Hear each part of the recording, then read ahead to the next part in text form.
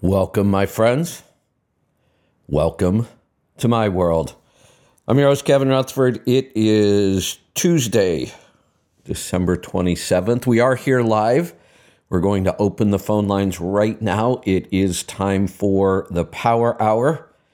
We've got the team here from Pittsburgh Power. We'll hear from them, and then we'll get to your calls and questions. We're opening those phone lines right now, so line them up. If you have a question about anything related to maintenance, engines, performance, fuel mileage, modifications, troubleshooting, upgrades, emissions, electronics, you name it, we'll talk about it. All you have to do is pick up the phone and call us. 855-950-3835 is the number. Feels almost strange to be back to work. That was the longest I've taken off in a while. A 4-day weekend was relaxing. Got another one coming up this weekend, and then we'll come back and hit it hard in the new year. Let's find out what's going on with the team from Pittsburgh Power. Then we'll get to your calls. So line them up. 855-950-3835. Bruce, good morning. Welcome back. Merry Christmas. Happy New Year. All that good stuff.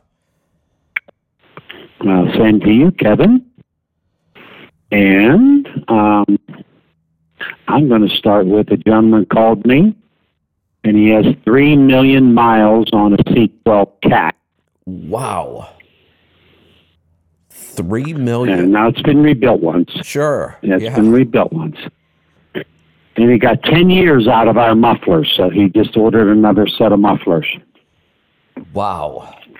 I don't know if I've ever known anybody documenting 3 million miles on a block. I'm sure it happens. You just haven't really known anybody that documented it. I know the big LTL fleets used to put a lot of miles on trucks, but that's pretty impressive. Yes, it is. So his question was, when it's time to rebuild this engine, should he exchange it for a reman Caterpillar engine?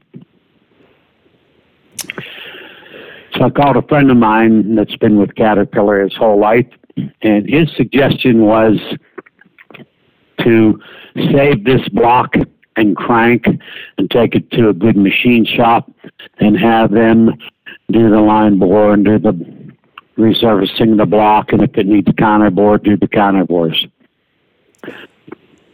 Because Caterpillar's doing everything they can to save all their C12 blocks. Huh. Interesting. So I would assume somewhere there is a list of tolerances, right? I mean, we should be able to inspect a block and say, we can machine this to where it's right again, or we can't, right? Mm-hmm.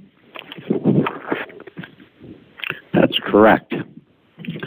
But we're telling people now, if you have a C12, regardless of the miles on it, take the block and crank to a good machine shop and let them determine whether it's usable or not. Got it. So I guess the only risk we have here is the money we might spend to find out if we can rebuild this block. I mean, otherwise, if we just said, look, we're just gonna exchange this thing and start over with the block we know is good. Otherwise, we're going to have to take some time, tear this one apart, get it out of the truck, send it to a machine shop, and go from there. Mm-hmm. But if I would do it if I had that engine and I thought there might be a chance, I would certainly spend that money to try to keep one going. The same thing with Series 60. We've seen so many of those. It's just a shame, I think, anyway, that the C12 was never more popular. I think that was a really, really good engine. I just don't think we realize it much because there aren't enough of them out there. It was a great engine. I walked into a shop one day, and there was the C12 block and the C15 block, and they were both stripped, and they were sitting on where the flywheel would be. And they looked identical. Yeah.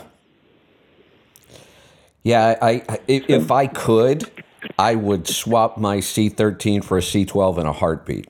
I would love that engine in the coach. That's I think it would be ideal. That's right. And Pete's going to come in right now and tell us about the N14 and how he feels about the N14 block while we're talking about blocks. But, whenever we do get an exchange Detroit, it's a new block right now. So they're still building blocks then?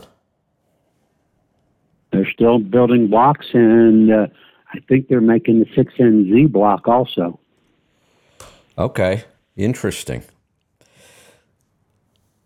But let's see what Pete has to say. Pete? All right, let me bring those guys in. Pete, good morning. Hello, Kevin. What's on your mind this morning? I was going to follow up with what Bruce was talking about. So a couple of things we're seeing. The 60 Series Detroit is as great of an engine it has been. We're seeing that the blocks are just past their life.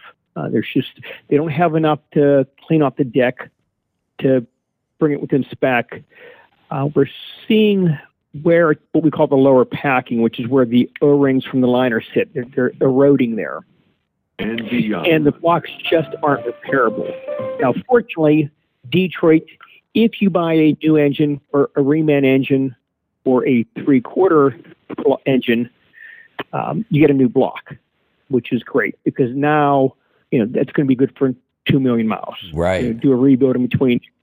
That's great. Caterpillar, if you order a 6NZ engine, it comes with a different serial number, but it's essentially a 6NZ with a new block, which is great.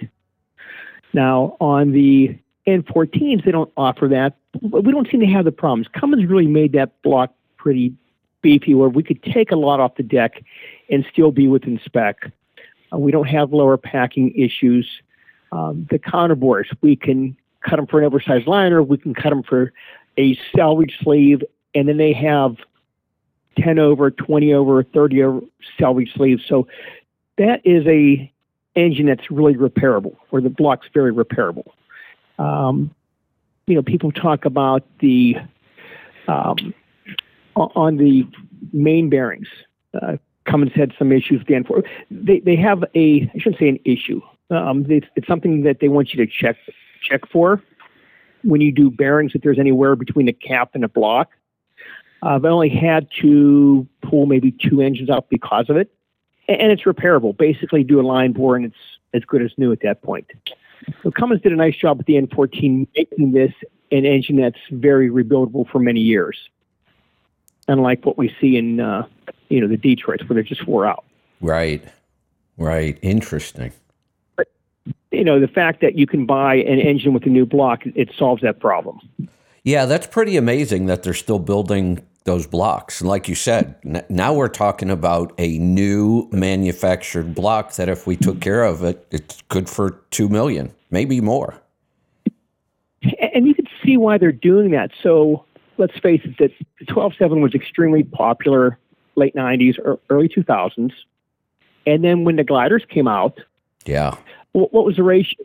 10-1, 20-1 between a CAT engine in a glider versus a Detroit. Yeah. So now they have all those engines that are going to be running a long time, but they're going to sell parts for. So it makes sense on their part to continue doing this. Yeah, really does. It's interesting that group of engines, really, I mean, if we look at it from the late 90s through early 2000s, right before the emissions really started to kick in. We look at the Series 60, the CAT, and we really kind of look back at the N14. There is a non-emission ISX, but we really don't talk about rebuilding those much. I mean, when we talk about pre-emission, we kind of look at those 3 blocks, and all 3 of them were really great engines. Yeah, it's kind of the golden era for those engines. I mean, yeah. As far as being after trouble-free, affordable. Now, of course, CAT didn't get the fuel mileage the 12.7s did, but obviously if you're hauling heavy. They were a great engine, very durable.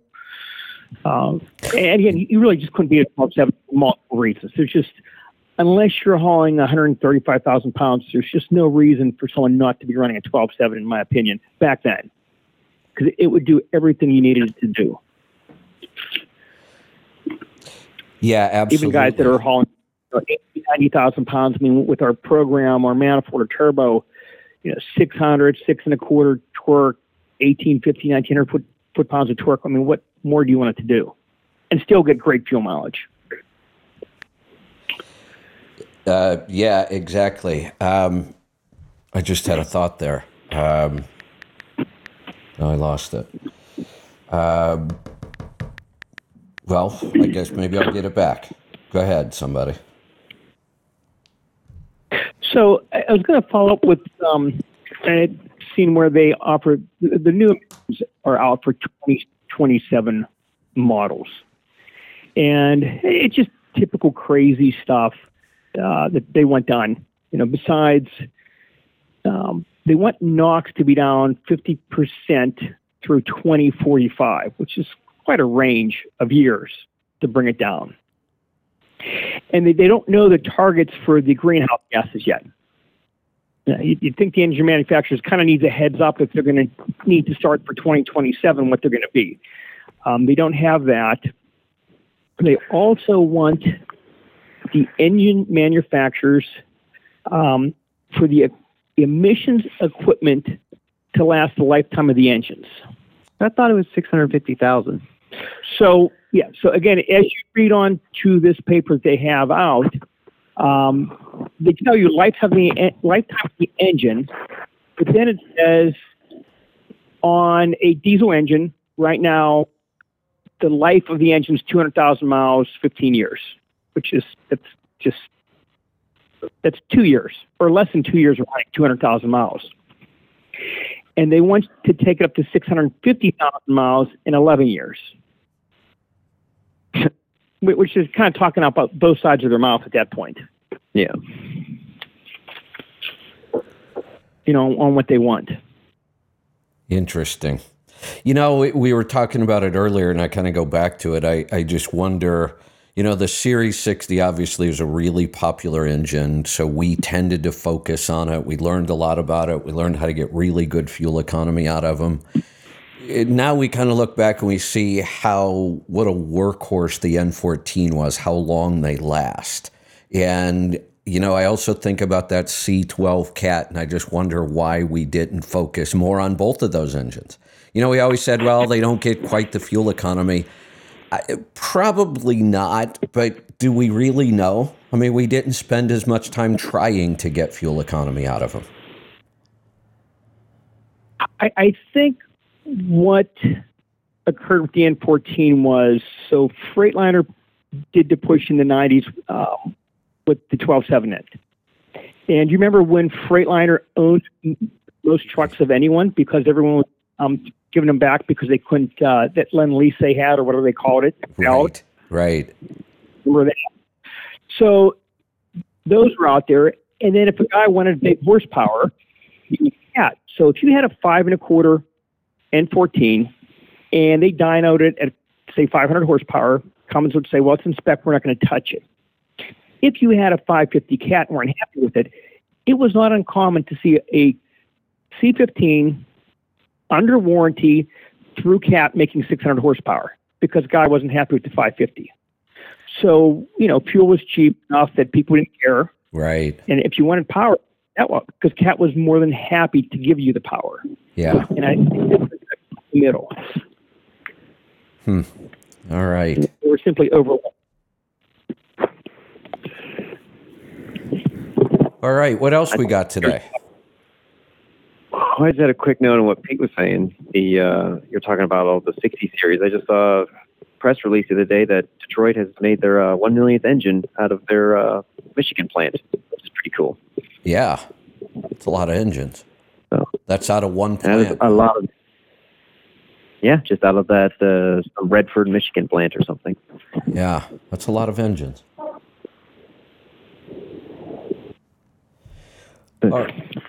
All right. Anything else? That's it for me. All right. Well, I guess we'll get to some calls. We're gonna. What about Leroy? Do you have anything else? No, I don't really have much for today. After coming back from the weekend, we're just kind of trying to get caught up on a bunch of stuff out in the shop. So I really don't have much for today.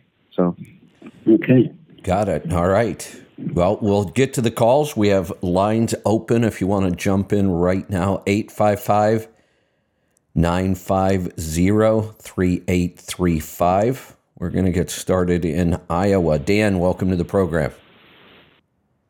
Hi, good morning, guys. Hey, so I wanted to touch on what you guys were talking about, the high mileage engines. I might have jumped the gun when I called you when you kind of touched on the N14, but I've got an N14 and I am just about to hit 4 million miles on the original block and was kind of wondering what a guy should do at that point, but Wow.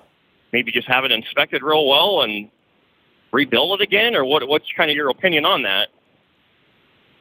It's definitely rebuildable. I would get apart, have a local machine shop you trust. The decades, don't line work. If it hasn't been cut for oversized liners, they can cut it for oversized liners. If it's already cut for the 2040 liners and it's out of spec, they can put salvage sleeves in, and then it becomes a standard lower press fit block again. So a lot of life left for that. I'd be surprised if they weren't able to, clean everything up and still be within spec. Yeah, it's been a great motor, and I've been running T5 in it, and I still only use about a gallon every 10,000 miles. And which I kind of want to ask you on that too. The T5 I've been running is 1030. Should I be running 1540 in this, or is the 1030 all right? Well, generally, we do run 1540 on these older engines, but obviously you're not having any issues with it. 4 million miles on an engine, like you're doing something right. Okay. I'll just keep going with that then. The other question I've got is I've recently bought a spare truck, an 04 Volvo with a D12. Do you guys do any programming for those?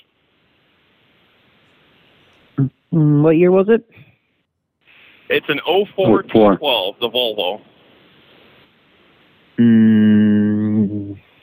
I don't think that we have any equipment that's going to connect to that D12. No. Okay.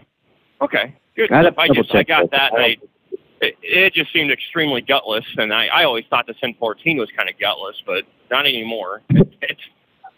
It's a good little motor. Yeah. All right. Well, that's all I got for you guys. Thank you. Oh, go ahead. What about programming the N14? I've thought about it. It's kind of been in the back of my head to do it, but at the same time, I've got almost 4 million miles, and it's been a great motor, so I just kind of felt like it was up to par. But I have thought about it. It's crossed my mind. Does it make 32 pounds of turbo boost?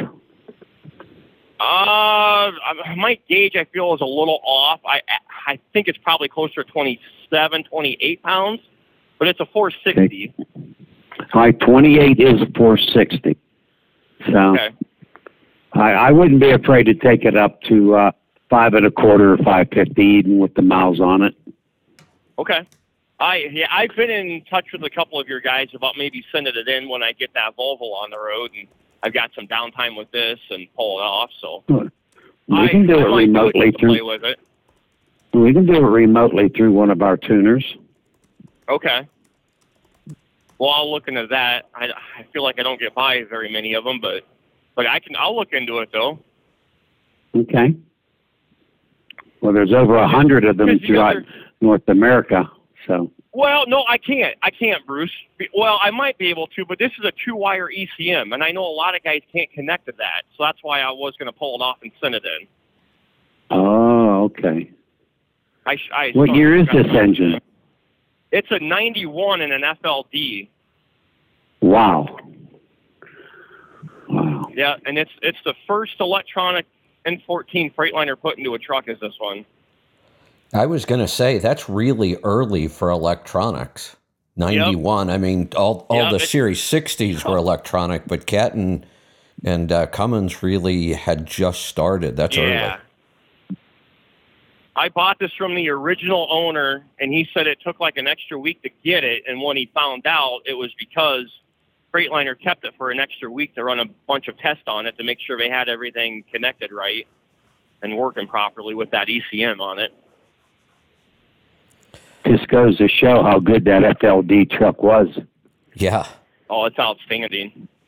Yeah. And I can still get parts for it. I can go to Freightliner and get new parts for it, for a lot of it. Yeah, I'll bet. And there were so many of them on the road, there's still a lot of salvage parts around. Oh, yeah, plenty of them. Plenty to go around.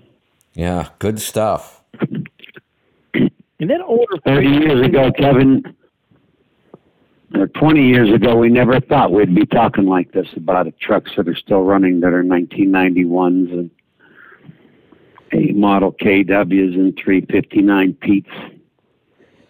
You know, Bruce, I get, you know, we've often compared the truck emissions and what we've gone through over the last 15 years or so with the car emissions, like we went through that in the 70s. And, you know, we look at car engines today, they're really amazing. I mean, you don't even have to open the hood half the time in cars today. You just drive them. They last forever. We're not replacing parts the way we used to. I think we're getting there with trucks.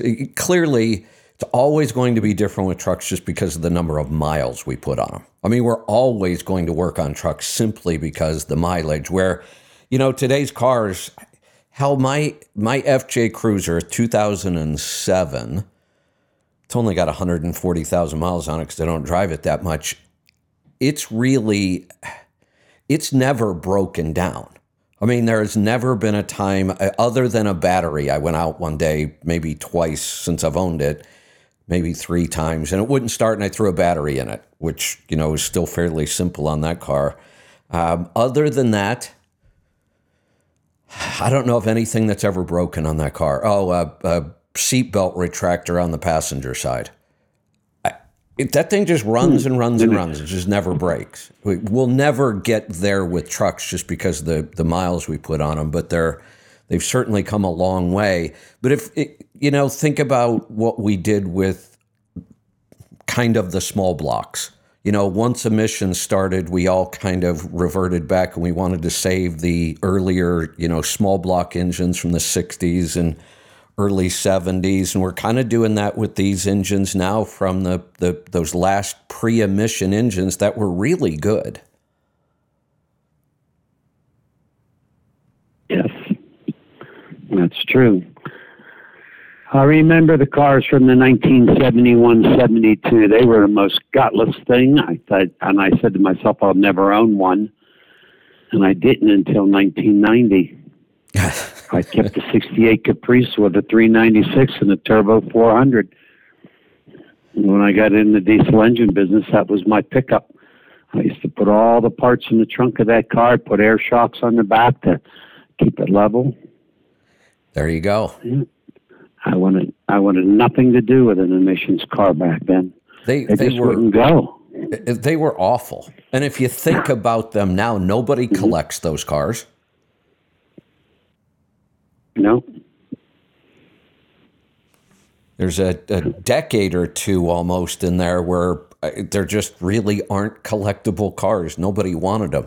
And it felt like it wasn't just the emissions either. You know, the engines were a mess. They were gutless. They didn't run right. They hard starting. There were all kinds of problems with them. But it also just felt like the whole car got worse. Didn't it? Didn't it feel like the 70s, just everything about those cars just felt like junk? Yeah. Yeah. The Ford Granada. Oh my God. The K cars. Oh, the K cars. The K cars saved Chrysler, but oh boy. When I was with Loftus Engineering and I'd have to go rent one of those, and if it was local, I'd say, let me drive my own car and pay me mileage. Yeah. They were awful. The GM that the Citation, and there was a bunch of others built on that same platform. They were just awful.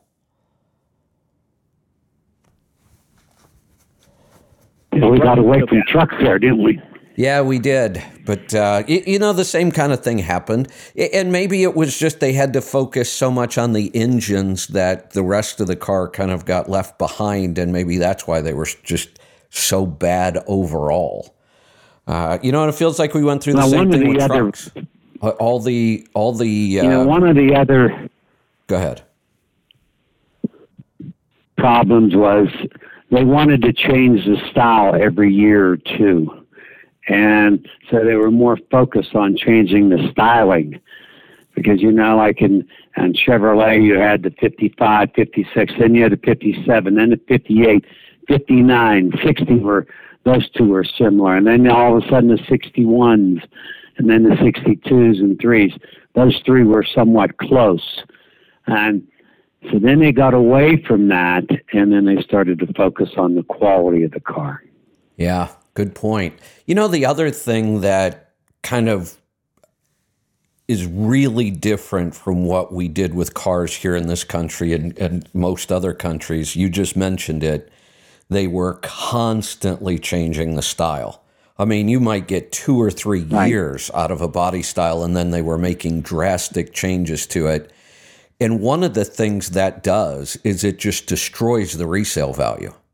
Because now there's nobody wants the old look anymore. Now they want the new look. So when you look at vehicles that don't change that often, the Europeans, look at BMW for a long, long time. Those cars are so similar.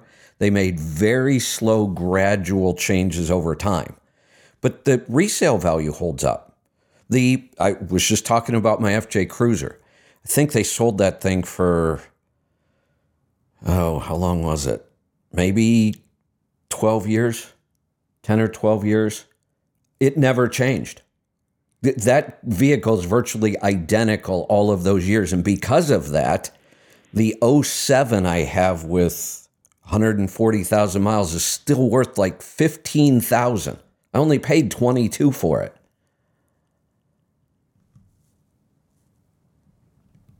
Yeah. But it looks almost identical to the last FJ Cruiser they sold. And mine was one of the first they built back in 07. They'd been around for a couple years then. But they really never changed it. And because of that, the resale value holds up so much better. By the way, a fellow just messaged me the picture of that 91 FLD with 4 million miles on it. And the truck is stunning. You'd have no idea this truck was 32 years old now? Wow. Coming up on 33. Wow. And that's the beautiful. original paint scheme it came from factory with. What a great story. Yeah. It's been painted 3 or 4 times, but it's the original paint scheme, the way it rolled from factory. That's very cool that they kept it original. But Don, you're still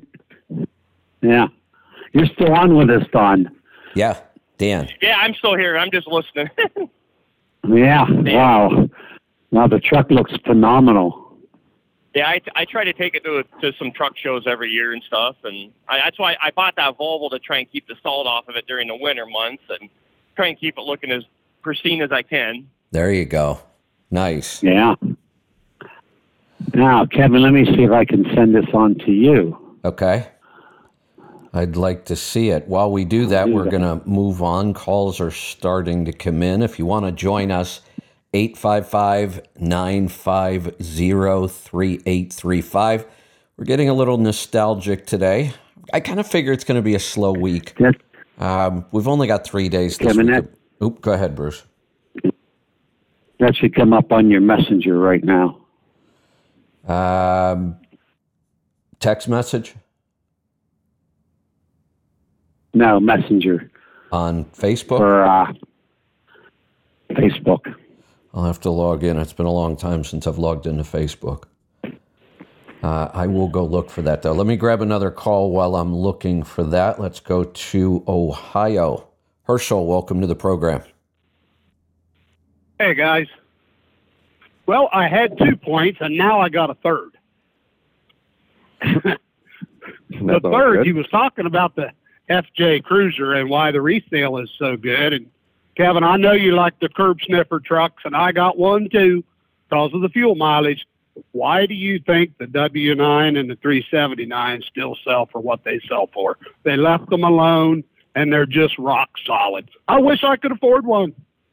You know, that's actually a good point about those trucks and why they have maintained their, and that isn't as true as it used to be, but it's still true, just not quite as much. There was a time when those trucks absolutely held their resale value much better than other trucks.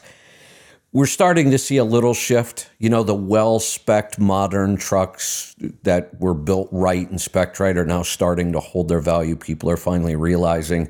But the classics did hold their value, and I think you just touched on another good reason why. They didn't change. We talked about the FLD, what a rock-solid truck that was. You can't tell what year an FLD is. If you change the headlights on a 389 and you're not a Peterbilt aficionado, you wouldn't know if it's a 389 or 359 until you open the door and look on the dash. Yeah. You almost can't tell. Yeah, there's a lot of those years where you just can't tell those trucks apart. Well, here's one for you. As you know, I now have a Volvo. I'm beginning to wonder about this decision, but anyway. Years ago, and Bruce will know this, Pete would too, Cat Cummins Detroit, all the power ratings were flywheel horsepower, always. But Volvo Mac used to always tell their horsepower, but they always said that was to the wheel power rating. Is that still true today? I don't know. I never knew that was true. Yes. Yes, a 380 Mac is really, well, you know, Bruce, you do the 15% calculation. It's really like a 455 or something. Yeah. Because this one's a 500, but it's only 1,700 torque, which blows me away. Why they didn't make it 1,850, I'll never know. But, yeah, it's kind of weird. I just wondered if that's still true today. So you're saying the old 300 Mac from back in the 80s was 300 to the ground? That was to the ground. A Volvo Mac guy told me that at a dealership one time. He doesn't have any reason to lie. I mean, not that I know of. Yeah. I'd be careful with that one. A guy at a dealership telling you that, because they never know what transmission and rear is going to go behind the engine. Yeah, but it was a mechanic, not a salesman. So. Oh, okay. I trust a mechanic a little more. Can you imagine, Bruce, Kevin, Pete, all of you, can you imagine how good these engines and trucks would be if the EPA and the tree huggers wouldn't have shoved this emissions bullshit down our throat? Could you imagine how good they would be today? It'd be pretty interesting, that's for sure. Wouldn't it, though? I would love to have one that they did without all the emission stuff and see what it would be like. Wow, I bet the fuel mileage would be the same. I just got that picture. I cannot believe that is a 91 truck. That thing is just beautiful. Isn't that something? Wow. Kevin, you got to throw that up on the Tribe. Yeah, I'll put it up on truckingtribe.com. What an awesome truck. Yeah. 4 million so you miles. Wonder why. How can a guy be driving in 1991 when it looks like that and it's been maintained like that? You can understand why. Yeah, exactly. And you know what? There isn't any reason, if we really wanted to, you couldn't make that an 8.5, 9 mile per gallon truck.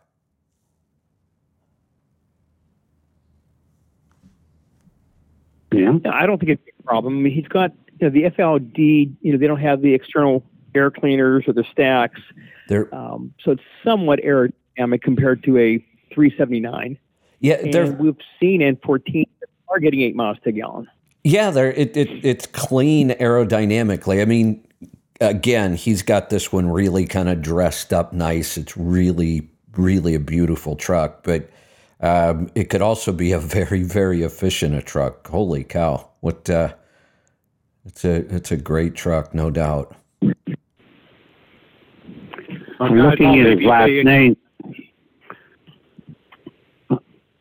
Looking at his last name, I think he comes from the German descent, and the Germans have a tendency to be perfectionists. Yeah, they knew how to make the trains run on time. Yeah. All right. Herschel, what else you got? We keep getting sidetracked. That was all. I thought I would get more reaction out of how good would these trucks be without this emission stuff. I agree with you. We keep getting sidetracked. I'm looking at, a truck from 30 plus years ago that I would still love to drive today. Absolutely. And Herschel, you have to think, whenever the emissions came out and hit in 2003, the EGR, it was a nightmare. And yes, so if you stop and think, probably the engineering at the engine companies focused on emissions versus the quality of the engines. And then in 2008, whenever the DPF came, that was the next hit. And so we had 2003 to 2008, and then 2008 till 2012, we had all those problems. And then the problems, we still had them in 13, but they weren't quite as bad. And now that the emissions are working, and then with the max mileage catalyst, it makes the emissions trouble-free. Now we can concentrate back on the engine. There you go. Right. I'm not sure That's if a very good thing. I'm not sure if the engine companies want them to last more than what they are. I mean, there's a bean counter saying, hey, we're not making any money if this engine makes 2 million miles. Yeah. That's a valid point. But I'm sure there's someone saying, wait a second, we don't need to get this engine this far. If it does 1 million or 900,000, they got their money's worth out of it. Yeah. They make money selling parts, not selling an engine to Peterbilt or Freightliner. They make it in a part sale. And if this engine goes 2 million miles without needing a part, they're not making any money. It'd be interesting to get somebody from either the automotive or the trucking industry that if there is somebody, there seems to be there's somebody that should know all the financials. Like, what has changed if we look at cars? All of us had cars in the 60s and 70s, and we think back to you replace starters constantly, solenoids and alternators and points and plugs. It was just constant. Fuel filters. You were always working on them. Brakes didn't last that long. You worked on cars constantly. It'd be interesting to know if we were to go back and take one of those cars before we started with emissions, what was the total cost of ownership over, say, a 10-year period? If somebody bought one of those cars new, kept them for 10 years, took reasonably good care of them with the initial cost of the vehicle, plus all of the gas and maintenance, what did it cost to own that car in 10 years? And how does that compare to the cost of a car today? You're going to pay a lot more for the car, but you're not going to work on it much. Hell, like I said, you can almost go 10 years and not work on anything on a car today if you take reasonable care of it, which isn't even hard to do. I wonder how that stacks up, and our truck's going to be the same way. Are we going to pay a lot more for the truck, like right now we are, but will its overall cost of ownership be better because we don't have to work on them so much? So I think, Kevin, years ago when you're able to work on your own car, I did my own work. My dad did. It was affordable. Brakes weren't expensive. Plugs weren't expensive. I think now that you have to pay someone to work on them, if you had to pay someone back then to work on the vehicles, and it was probably more expensive to own that car than now when you do very little. But the fact that most of us did our own work, it brought the cost way down. Like nowadays, who can work their own vehicle? I mean, you had that problem with the battery in the your Range Rover. Yeah, I know. You'd replace the battery, but I can't reset the ECM. Now I have to take it to a dealer to get it done. Right. Who would have thought that? Yeah, for a battery. I think they last, but if you need something done, it's not inexpensive. You're not doing it yourself for most people. That's a good point. A whole lot more than what it did. You know, you look at the higher end vehicles, you know, the European BMW, Mercedes, Audi, those kind, or the higher end Japanese vehicles, you know, Acura, Lexus, those kind of things. If you follow their scheduled maintenance and you do all their services, have you ever looked at the price of that? It's insane. Like they do the A-B service, and some of those cars, the B service is like $2,000. What the hell are they doing? Hey, Bruce, what did they want to change oil in Debbie's car from the factory? 2007 Volvo. They wanted $249 to do the oil change. Just to change the oil? They also, they checked the battery, but the battery's sealed. They looked at the power steering fluid. Well, that takes 30 seconds. They look over at the master brake cylinder. There's a sight glass on the side. There is no dipstick for the automatic transmission. And this was in 2008, by the way. Yeah. And they also rotated the tires. I said, well, gee, you already have the car up on the rack. Right. So I'm still fighting the same cold I had last Tuesday. So anyway, it cost me $27 for the 7 quarts of oil and the oil filter back then. And I've done about 10 oil changes on it since. Yeah. So every time I change your oil, I say, well, there's another $249, dear. I wonder how much that cost has gone up. Right, that's right. Herschel had something to say here. Kevin, we couldn't have the old cars now because the liberals has got rid of the ashtrays, and where are you going to put your matchbook so you can set the points? That's how we always set the points, was the matchbook cover. You know, set them. Yeah. I used the feeler gauge. I always had the feeler gauge out. So, and then we bought the dwelometer. So once the dwelometer came, then we forgot about the feeler gauge. Yeah, I spent a lot of time with a feeler gauge. You know, Herschel, remember cigarette lighters in cars? Those kind of just disappeared. Oh, yeah. Yeah, cigarette lighters and ashtrays. They did. We used to have ashtrays in the on the doors of the back seat.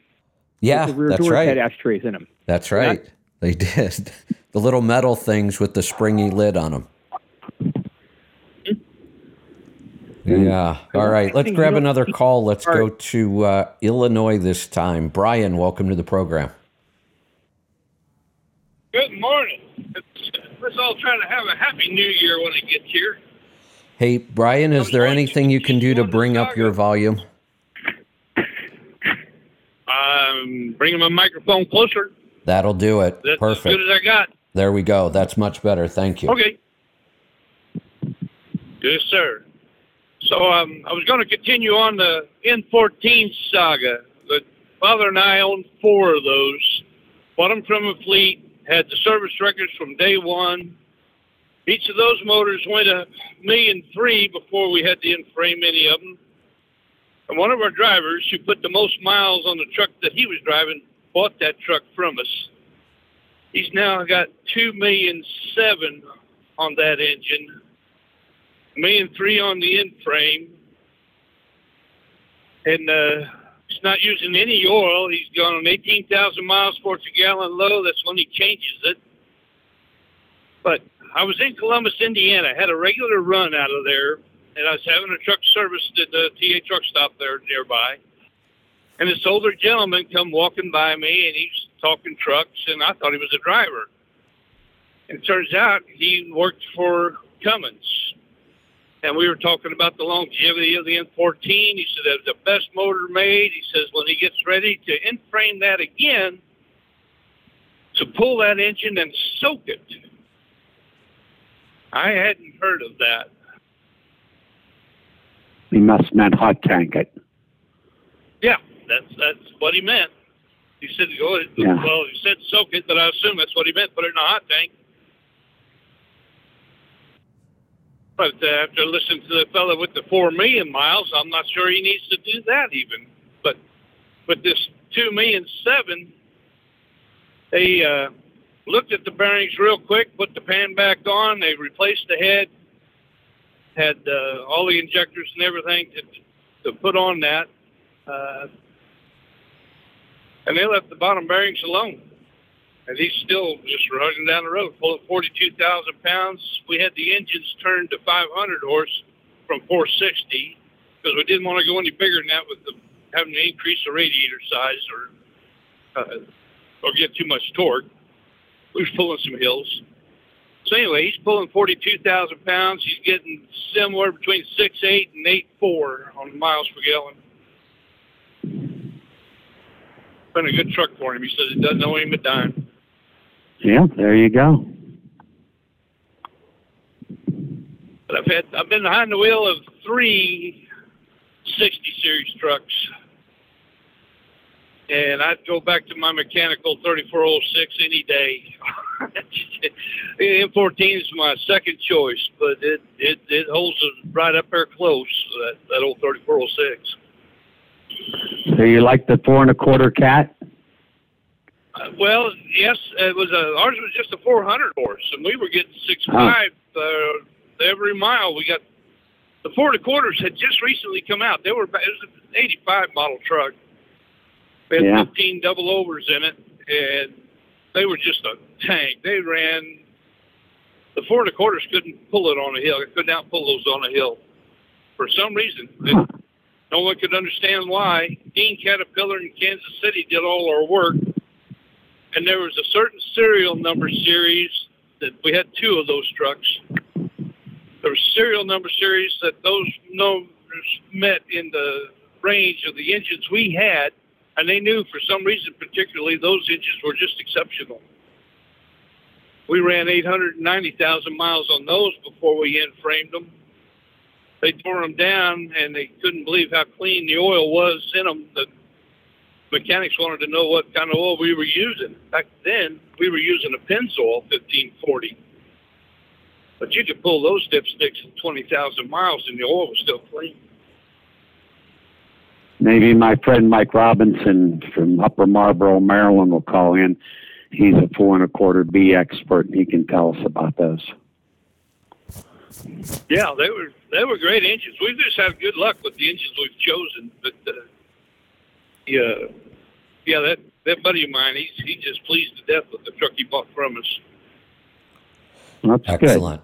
Good stuff. Yeah. All right, we're going to head off to. Day. Oop, go ahead, Bruce. This is like a nostalgic day. It is. Talking about old iron. I know, really is. I think it's the holidays. Let's go to Texas. Paul, welcome to the program. Howdy. So we'll continue on with the nostalgia day. Hey, Paul, I'm going to ask the same thing. Can you give us a little more volume? Maybe, I don't know. Hang on a Hey, minute. Bruce, maybe we can approach it this way. There we go. Part of our problem with this setup is I've got 4 people on the same slider on my board, and I'm trying to manage everybody's volume. Bruce, is there any way we can turn your volume down a little bit? Yeah, let me try. Is mine How is that? Is that better? That's a little better. That allows me to bring that slider up for the quieter calls. Paul, go ahead. Can you hear me now? Is that any better? That's better. Go ahead. We'll continue with the nostalgia day. Another couple of trucks that never really changed. The R model Mac. I think that was identical from start to finish. They never changed that one. Yeah, what were the years they built that one? I don't know. That was my favorite truck when I was a kid, though. R model Mac, and it's like Yeah, you're right. Or a cab over Kenworth. There are a bunch of those that look exactly the same. You can't tell them apart at all. Yeah. And in New Zealand and Australia, Peterbilt is not a popular truck. There may be 30 Peterbilts in New Zealand total. What? In New Zealand, Really? Peterbilt is not a popular truck. Yeah. There's probably, I'd say it's probably not more than 30 Peterbilts in New Zealand total. Yeah. What about Kenworth? Kenworth's real big, but most of them, there's a few that people have imported from over here, but mostly it's the Aussie built. Kenworth is really popular. But another part, the equivalent of a 379 in this country, in New Zealand or Australia, is the Mack Superliner, preferably with the E9 500 V8 in it. That's the equivalent of a Peterbilt 379 over here. So one sold at auction lately in Australia. I think it went for $750,000. It'd be totally rebuilt, but just crazy money. So yeah, that was a really, really rare truck here. If there was even anything similar. Yeah. Well, the Superliner, the ones you see over here, very seldom do you see them with external breathers on them. Where in New Zealand they had, in Australia they got the external breathers like a 379, and of course we put the snorkels on them to get them up out of the dust. So they look cooler. So yeah, well, with that V8, you probably need those big air cleaners. Yeah, it will require some air because I think that's like a 16-liter engine, or maybe even bigger than the 16.2 or something. I think it's a big motor. So yeah, that thing needs a lot of air. But one time when I was at Louisville and at the show, and I took a picture, there was a Mack Ultraliner there, and I took a picture of it, and it only had a 300 in it.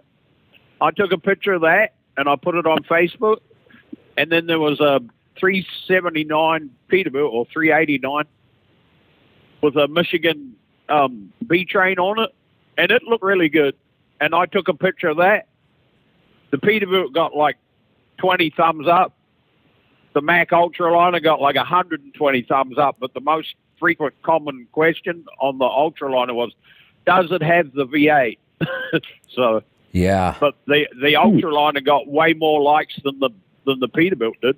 So yeah, so it's just strange how things can change. You go to a different part of the country or a different part of the world. So yeah. So that's all I got today. All right. That's all we need. Thanks for the call. It looks like it might be a short day today. We're coming up on the hour here at the top, and we're out of calls.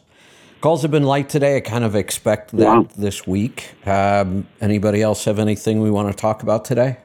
We'll wait a minute or two here on some calls if you want to jump in and join us. 855-950-3835. Anybody have anything?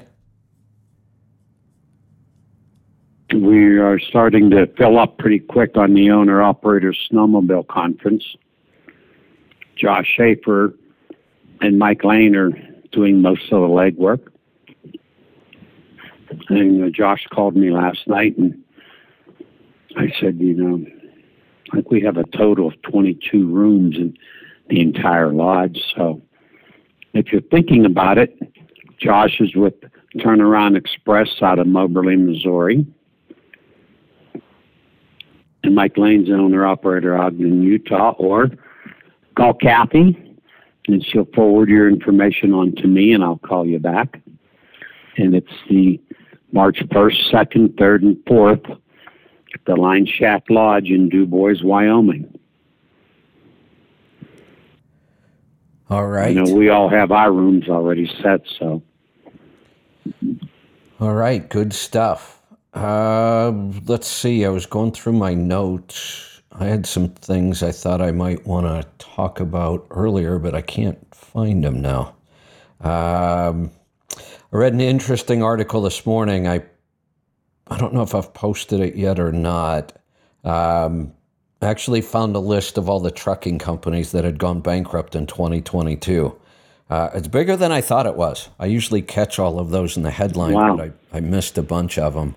A lot of really small companies, 15 to 30 trucks. There was a bunch in that range. But there were several in that 100 to 200 range. And the interesting thing is 2022 really wasn't a bad year. It wasn't bad at all. Rates were still really strong. There's a lot of freight. I mean, even today, it's certainly starting to turn and rates are down, but there's still a lot of good freight rates out there. If this gets worse, I can't imagine how many we're going to lose. I think it's mostly because, I some of these smaller companies, especially, I went back and looked. A lot of these have started or grown since 2008. And I've said that, we've had a really good decade in trucking. Hardly ever heard about anybody going bankrupt during those years, but I think that's about to change. I think we're going to see a lot more of this coming up. I think 2023 is going to be a pretty rough year for trucking. That one company had 383 drivers, Matheson Postal Service. Oh, That's yeah. a big company to go under. That one is on the list. That one, and you think about that. It's a postal contract. Those are some of the most consistent, that's some of the most consistent freight I've seen. It's contracted. You're loaded one way, empty the other a lot. It's hard to believe how somebody screwed that one up. It's probably just mismanagement. Yeah, a lot of those companies that have had postal contracts have had them for 20 or 30 years. I have a couple things here that I'm probably going to do a recording this week. Well, I don't know if I'll get to it this week or not. I may even save some of this stuff for next week. It's news, but it's not timely news, just some interesting stuff. I found a company, I don't want to talk about this till I can dig in a little more. I had never heard of this company before, but basically what they're doing, it looks like they're going around and buying small trucking companies, and then I don't even know how to explain this, kind of turning the company around. They don't get into enough detail. But then they're selling things as they're actually calling it a built-for-you trucking business. So their whole point is to go buy these companies. They're probably struggling companies. Then they're doing something to turn them around and then selling them as this, here's a trucking business ready to go, turnkey. You just step in and start operating it. So here's what they claim. It says, I don't want to say the name of the company, calls these homegrown business built-for-you trucking companies. When an entrepreneur or investor purchases one of these companies, which come with anywhere from 5 or more trucks, it includes the following features. And then there's this bullet-pointed list. A trucking business entity that has passed all thorough due diligence and checks. Well, they don't really tell us what that is, but okay, I get it. Well-aged MC/DOT authorities. That's almost worthless. So what? Your DOT number has some age on it, or your MC number helps a little bit. It's not that big of a deal. Amazon Relay account. Well, how hard is it to get one of those? I'm pretty sure you sign up for it. That's about it. Long-term relationships with the biggest freight brokers nationwide. What does that get me? I can go start a relationship with all the big brokers today. They always look for trucks. So long-term relationships, don't really see what that's getting me either. Ryder National Truck and Trailer Rental Program, which allows companies to grow much faster than most competitors. Again, I can go set one of those up. Consistently high revenue and profits, no liabilities and pending claims. Well, I'd love to know what they're doing to make sure I get consistently high revenue and profits. They never mention any of that. Experienced and professional back office team. High performance CDL drivers already running. This is just a weird business model, in my opinion. And then they actually, probably going to get in trouble over this one, but they put a picture of the staff in there. When I look at this picture, there's eight people in the picture, 4 guys and 4 women. These are not typically the people I see running trucking companies. I don't know how else to say this. One, they're really, really young. All of them are really young. They almost all look foreign, which doesn't bother me, other than this just an odd business model. And I just wonder what trucking experience any of these people have. The model they put together seems kind of interesting. You know, here you just buy this 10 truck company and you're up and running. But I just wonder where their experience came from and what they're actually doing. I may actually call this company and find out more about them. It just seems really bizarre. You should, Kevin, because there's too many things that are negative in that, what you've just said. Yeah, I agree.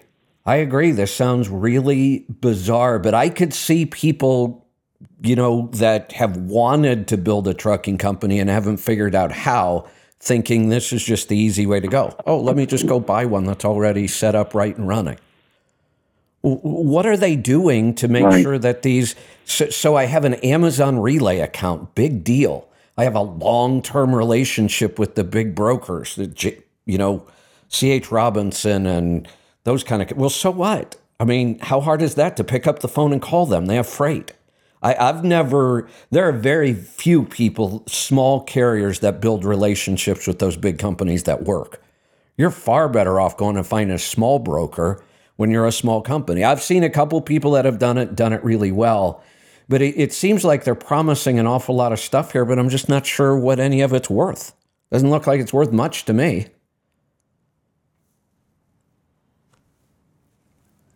I'm going to do a little more digging. Probably just a bunch of college kids that, graduated from with a degree in business, and they're going to set up a trucking company because it's easy, in their minds. That's kind of what it sounds like.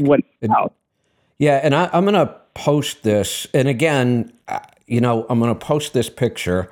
And I just want people to look at this and go, how many people, I know we're not supposed to judge people on the way they look, but how many people that look like this have you found in trucking with a lot of experience?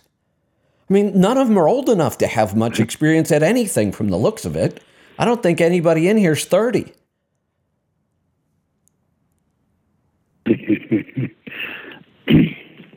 I mean, some of them don't look like they're old enough to smoke. I know I'm getting old, so people look younger than they used to, but this is a young group of people that don't look like your typical trucking industry group.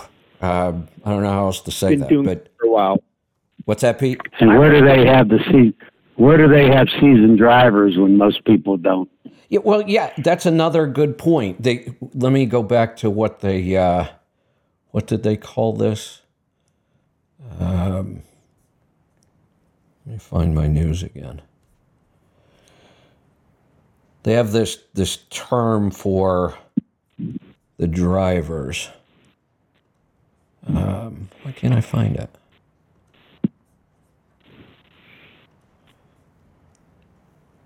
Okay, here we go. High performance CDL drivers already running. Well, hold on a second. Here's something else to think about. If they bought these companies, usually you only buy companies that are struggling, because if somebody has a really successful company, they're probably not going to sell it. So somehow they're buying these companies, and then if they're not doing something to turn them around, they claim that they are, but I can't really tell what it is.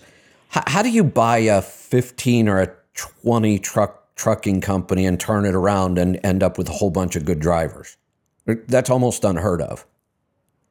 If the company was that poor, they probably have really poor drivers. So what are these people doing to improve that before I buy it?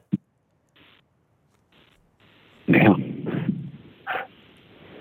Yeah, I'm gonna do a little work on this. I'll probably post something, and at some point I'll reveal the name of this company. But I want to do a little digging, see what I can find on that. Let me check, see if we have some calls. We do. Let's go to New Jersey. Joe, welcome to the program. How we doing, guys? Happy holidays, all that nice stuff. Yeah, what's on your mind today?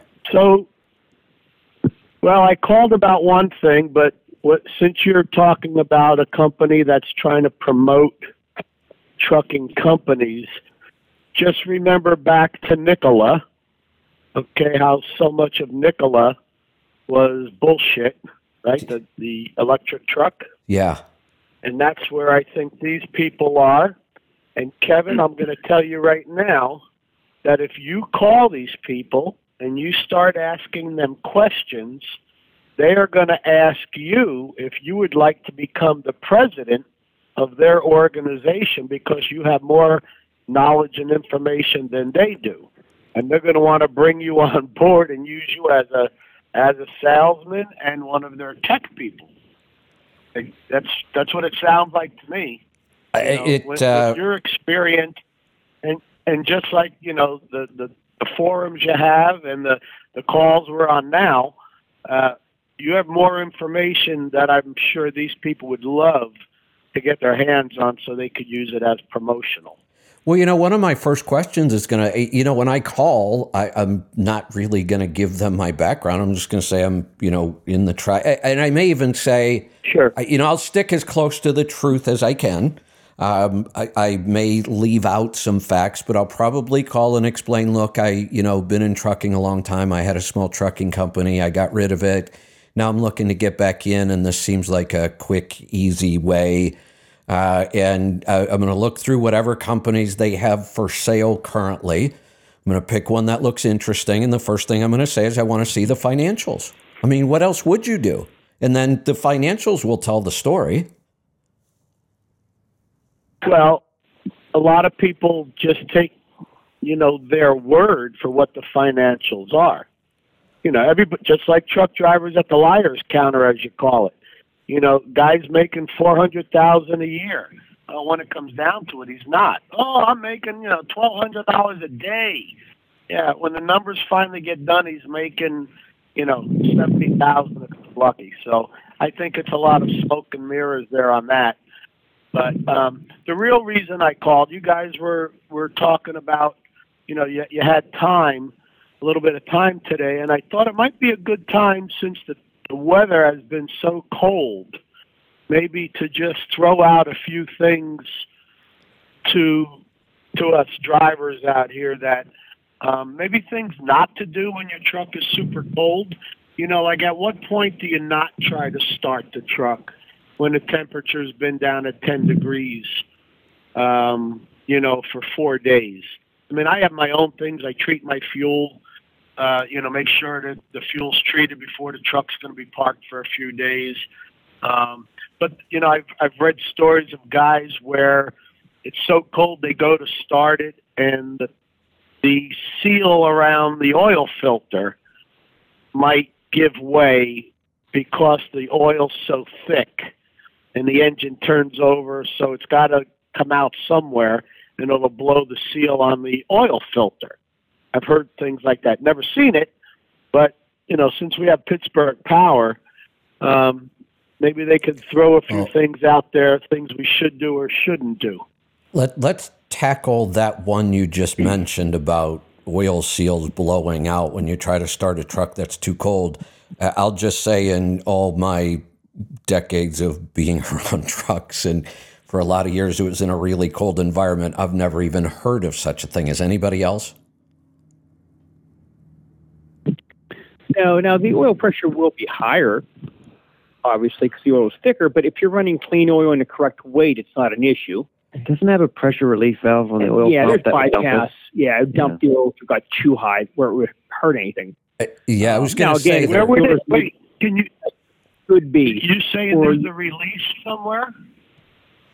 Yeah. The fluid pump itself. There's a pressure release? No, it's above the oil filter. On the older trucks anyway, it's above the oil filter. But I'm not saying it can't blow that gasket out. There's a lot of pressure when that pump's cranking, especially So- when it But first if- starts. So, Bruce, here But would if be there my is a release, does the Bruce. does the Here would be my release question. release it at this For- moment and not, for- and then would it seal up again, or do you have to go back and seal it? Hey, Bruce. You and Pete have been Yes. there in a shop every day for a lot of years. How many of those repairs have you made? None. Well, we None. haven't, but None. but you, I've you never know, seen one. you're never going to see it all. You're never going to see it all. And look at how many times a guy gets his oil changed and they don't put the filter on tight, or they don't put the No. drain plug in tight, and then he loses it. So in a case like that, whenever you're starting a cold engine, if that filter's not tight, it could blow that gasket out, because that pressure relief valve is right above the oil filter. And when the engine does start and the oil's cold, it is bypassing the full flow filter. Okay, so that pressure release valve that you're talking about, I've never heard that there was one before. Would that be something Yeah. that it's releasing internal pressure, or releases the pressure externally?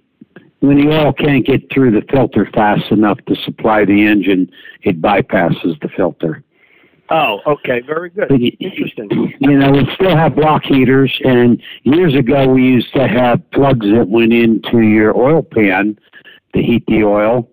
And if I lived in super cold climate, I would have the oil heated, I would have the coolant heated, and I would also have, who was it, Pete, that made that heater that went in the fuel tank?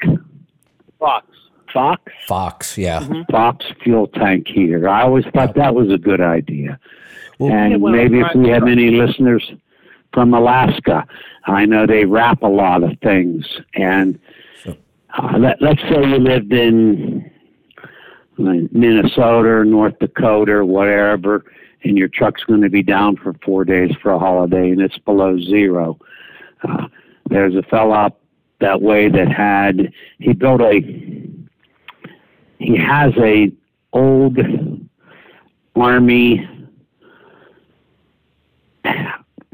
parachute that he bought on salvage, and he puts it over the truck, and he puts a space heater under it. And that's another way to get it warm. Years ago, we used to put charcoal in a pan and put it under the oil pan to heat it. Yep. Guys burn their trucks that way, but I've done that many times where I've blocked off around the bottom of the truck from the skirting down to the ground with cardboard, and I've pulled up a vehicle like a pickup truck with the exhaust running under the truck. You let that sit there with that hot exhaust running for 30, 40 minutes, and the whole vehicle temperature becomes about 45 degrees in Oh, wow. 45 minutes. So So it warms up everything, all the fuel lines. Yeah, I'm all for all of those things. Anything we can do to keep things warmer. You know, we don't have to do it as often as we used to. These new trucks are so much better. But I want to go back to your original question. The question of, is there ever a time where you shouldn't attempt to start a truck because it's too cold? And, you know, your first question was, well, what if I blow out this, oil filter? Well, we've just determined that in a shop that's been around for 40 years, they've never seen that repair ever. So I don't think I would worry too much about that one. Good. Are there, and I don't know of any, I mean, I can remember trying to start trucks when it was really, really cold and doing anything I had to do to get them running. Is there at some point, should you say, no, it's too cold, I'm not going to try starting this? I don't think so. Yes. Yeah, Kevin, there is. We were snowmobiling once north of Montreal, and it was 25 or 27 below. And that happened to be the day we were leaving. I had my 95 Dodge with the Cummins. But I had the block heater plugged in all night, so I was okay. But let's say you didn't have electricity available and it's 20 below. I wouldn't try to start it without preheating the truck. And I like that trick with the exhaust. Wait a minute. That one. I didn't say just walk out to a cold truck and try turning the key.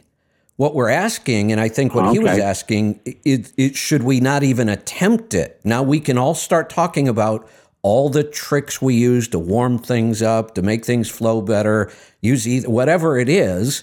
I agree with you, Bruce. I would not walk out at 20 below and just try starting a cold truck. Not because it's going to hurt anything. You're not going to hurt anything trying. It's just not going to work. You're just not going to get it started. Years ago, a guy called and said, man, I spun a main bearing or spun a rod bearing, and when it's super cold and there's no oil pressure and you're cranking, that crankshaft is sitting on those bearings. When it's going down the highway, the oil pressure keeps it centered, so it's not actually touching the rod and main bearings because you have your oil film in there. So the crankshaft tries to climb up the side of the bearings when it's cold and you're cranking. So there is a... But I think if you're running the right oil...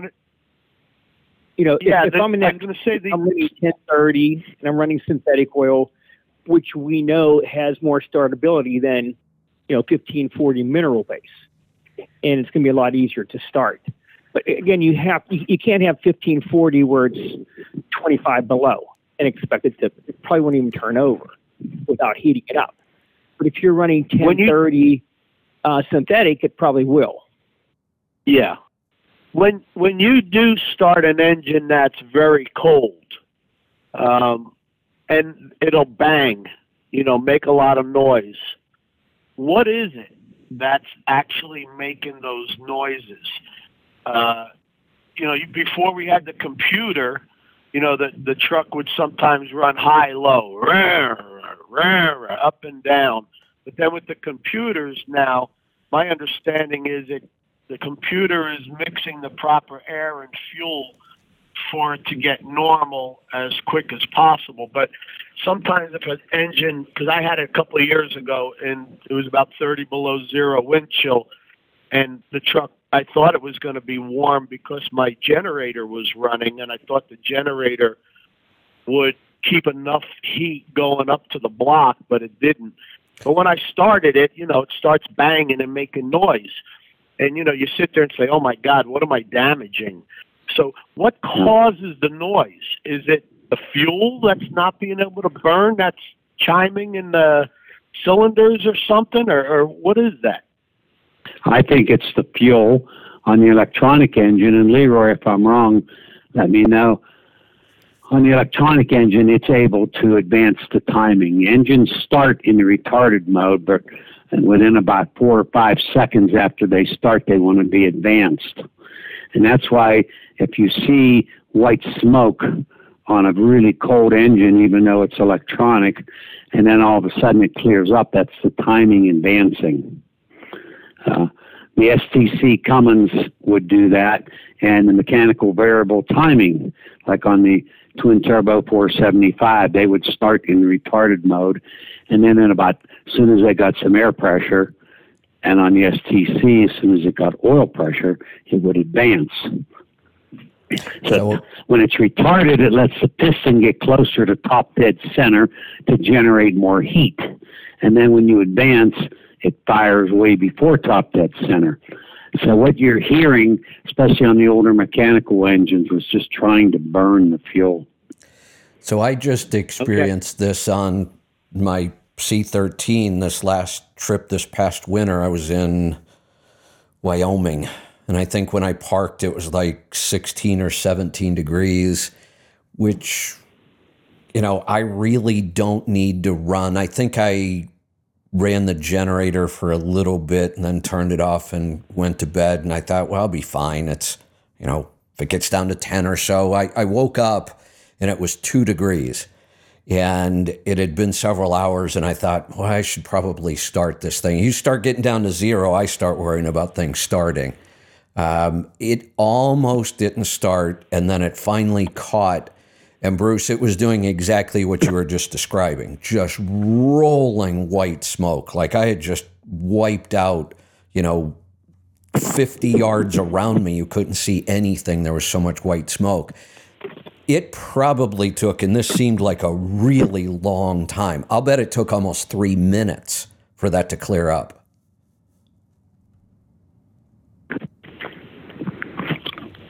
That's a long time for an electronic engine, too. So. That's what I thought it was. But remember, this was, Leroy, you'll remember this because you were there when we were doing all this.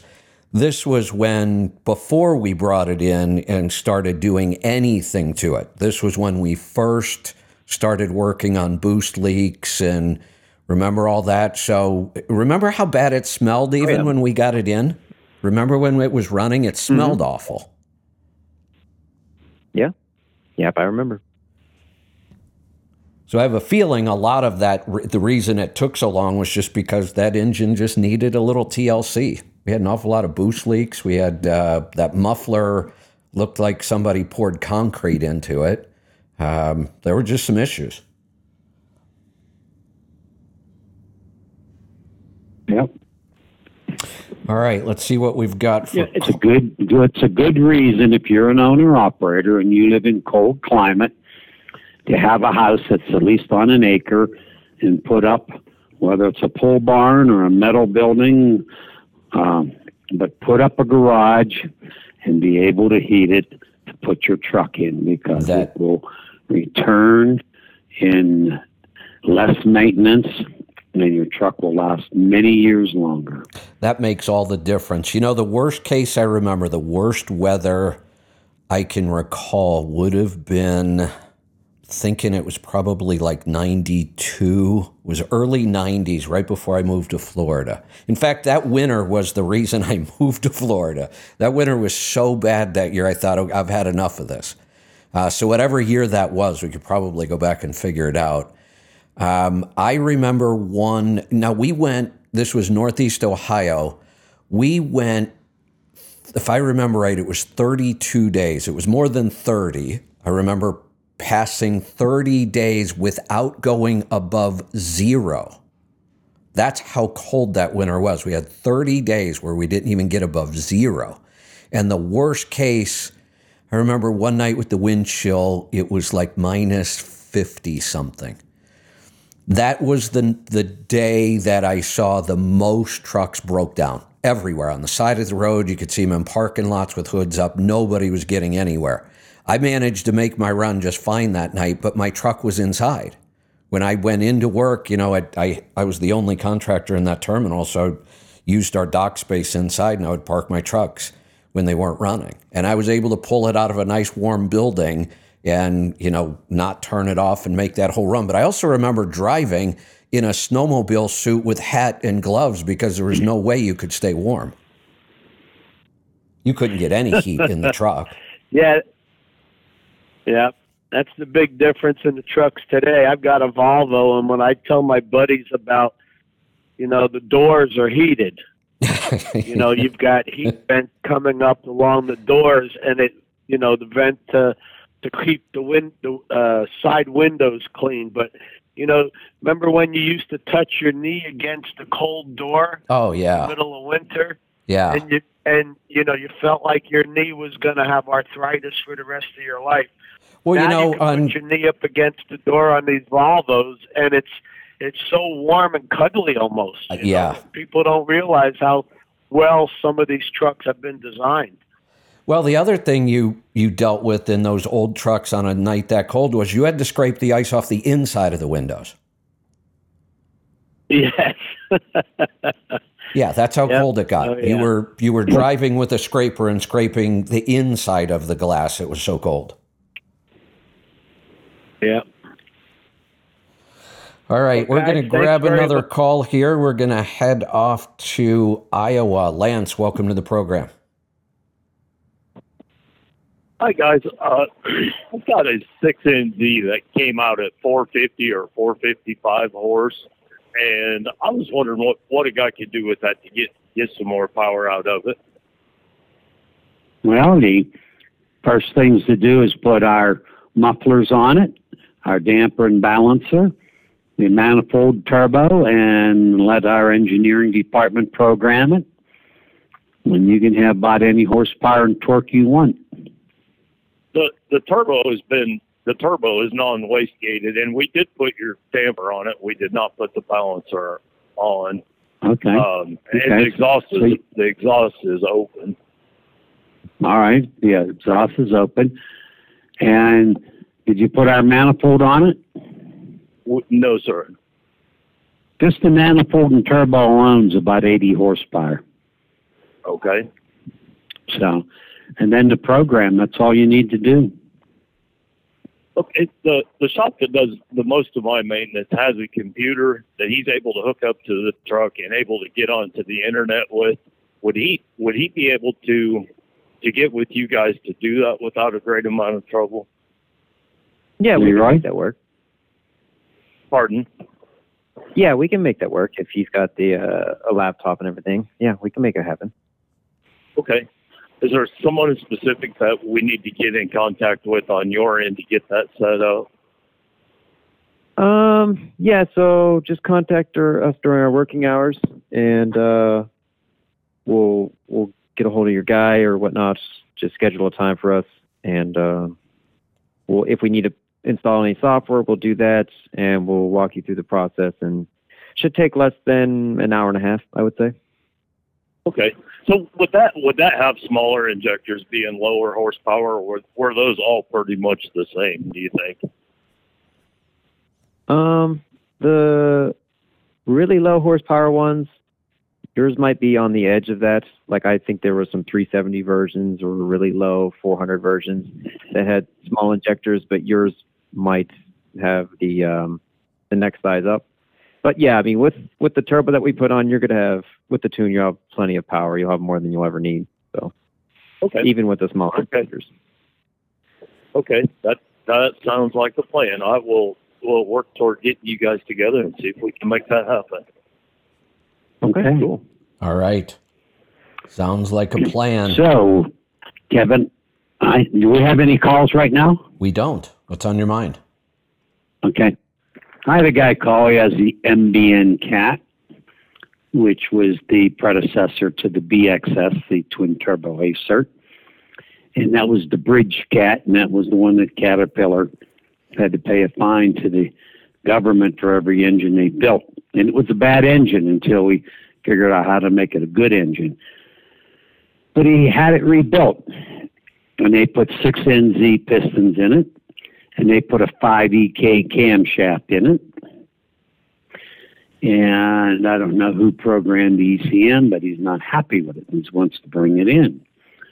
And, you know, we talk on the big cams and the N14s how you can't mismatch the parts. Well, here's a Caterpillar that's had some mismatched parts because he stayed with the MBN injectors, and you can't do that because the MBN has a higher compression ratio, and which means the piston's taller, so the spray angle coming out of the nozzle is different. And that's probably the majority of his problem right there, is the MBN injectors need to be changed because the injector spray angle has to match the dome of the piston.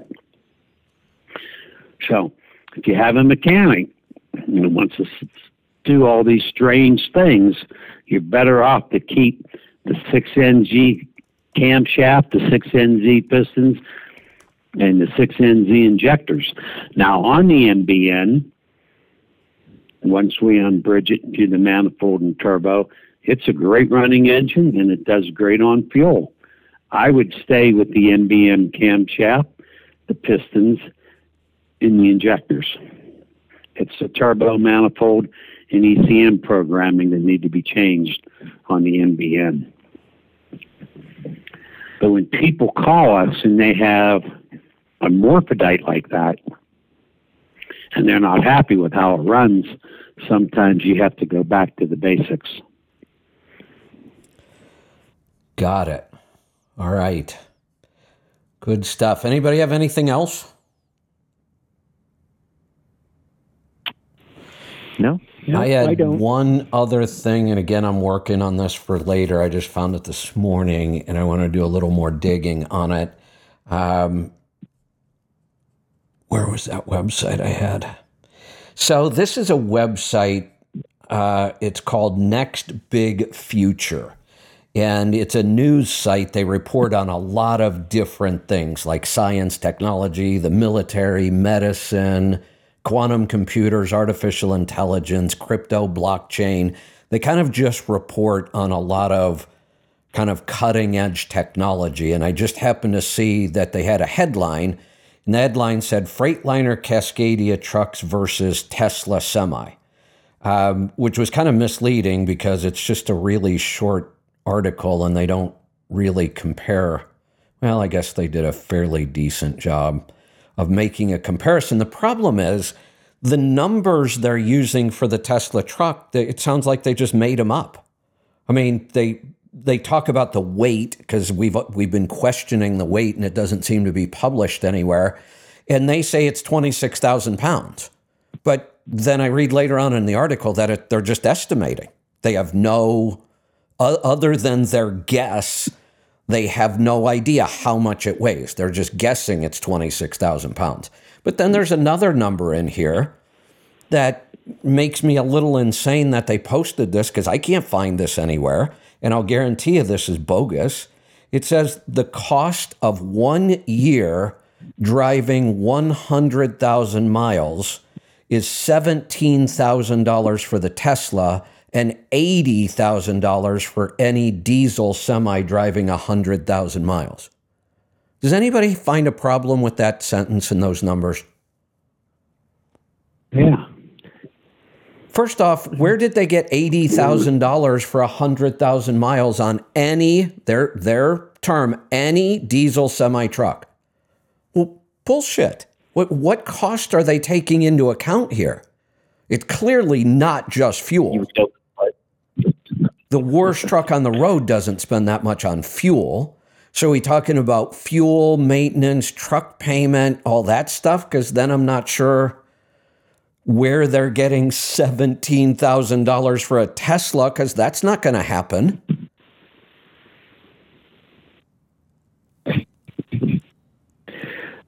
It's just comical, isn't it? It is. It's ridiculous. The problem is people read this and it looks like a fairly legitimate website and they start to believe this kind of crap. Yeah. I mean, something has to, like a red flag has to go off in your mind when, you know, there's that much of a difference. If it was one thing, if they were like, the diesel truck cost you $40,000 a year and this one cost you $35,000. Right. You know, that's, okay, there's savings there. But when you go from 17 to, would you say 80? Or 80? $80,000 for 100,000 miles. And if that was true, then everyone would buy one. You'd be an idiot not to buy one. Exactly. But it's nowhere near true. No. I might as well just charge it. I might just throw darts at a dartboard to come up with numbers. They don't explain where they came up with any of these. Without them having, price of maintenance, generally, and what year truck is it? The maintenance between a 2,000-year truck and a 2010 are completely different. So what are they basing that on? Are they comparing two new trucks? Are they comparing a Tesla to a, B model Cat? They're not saying. And along that line, here's something I don't feel like we bring up a lot, but how long we brought up how long is that battery going to last?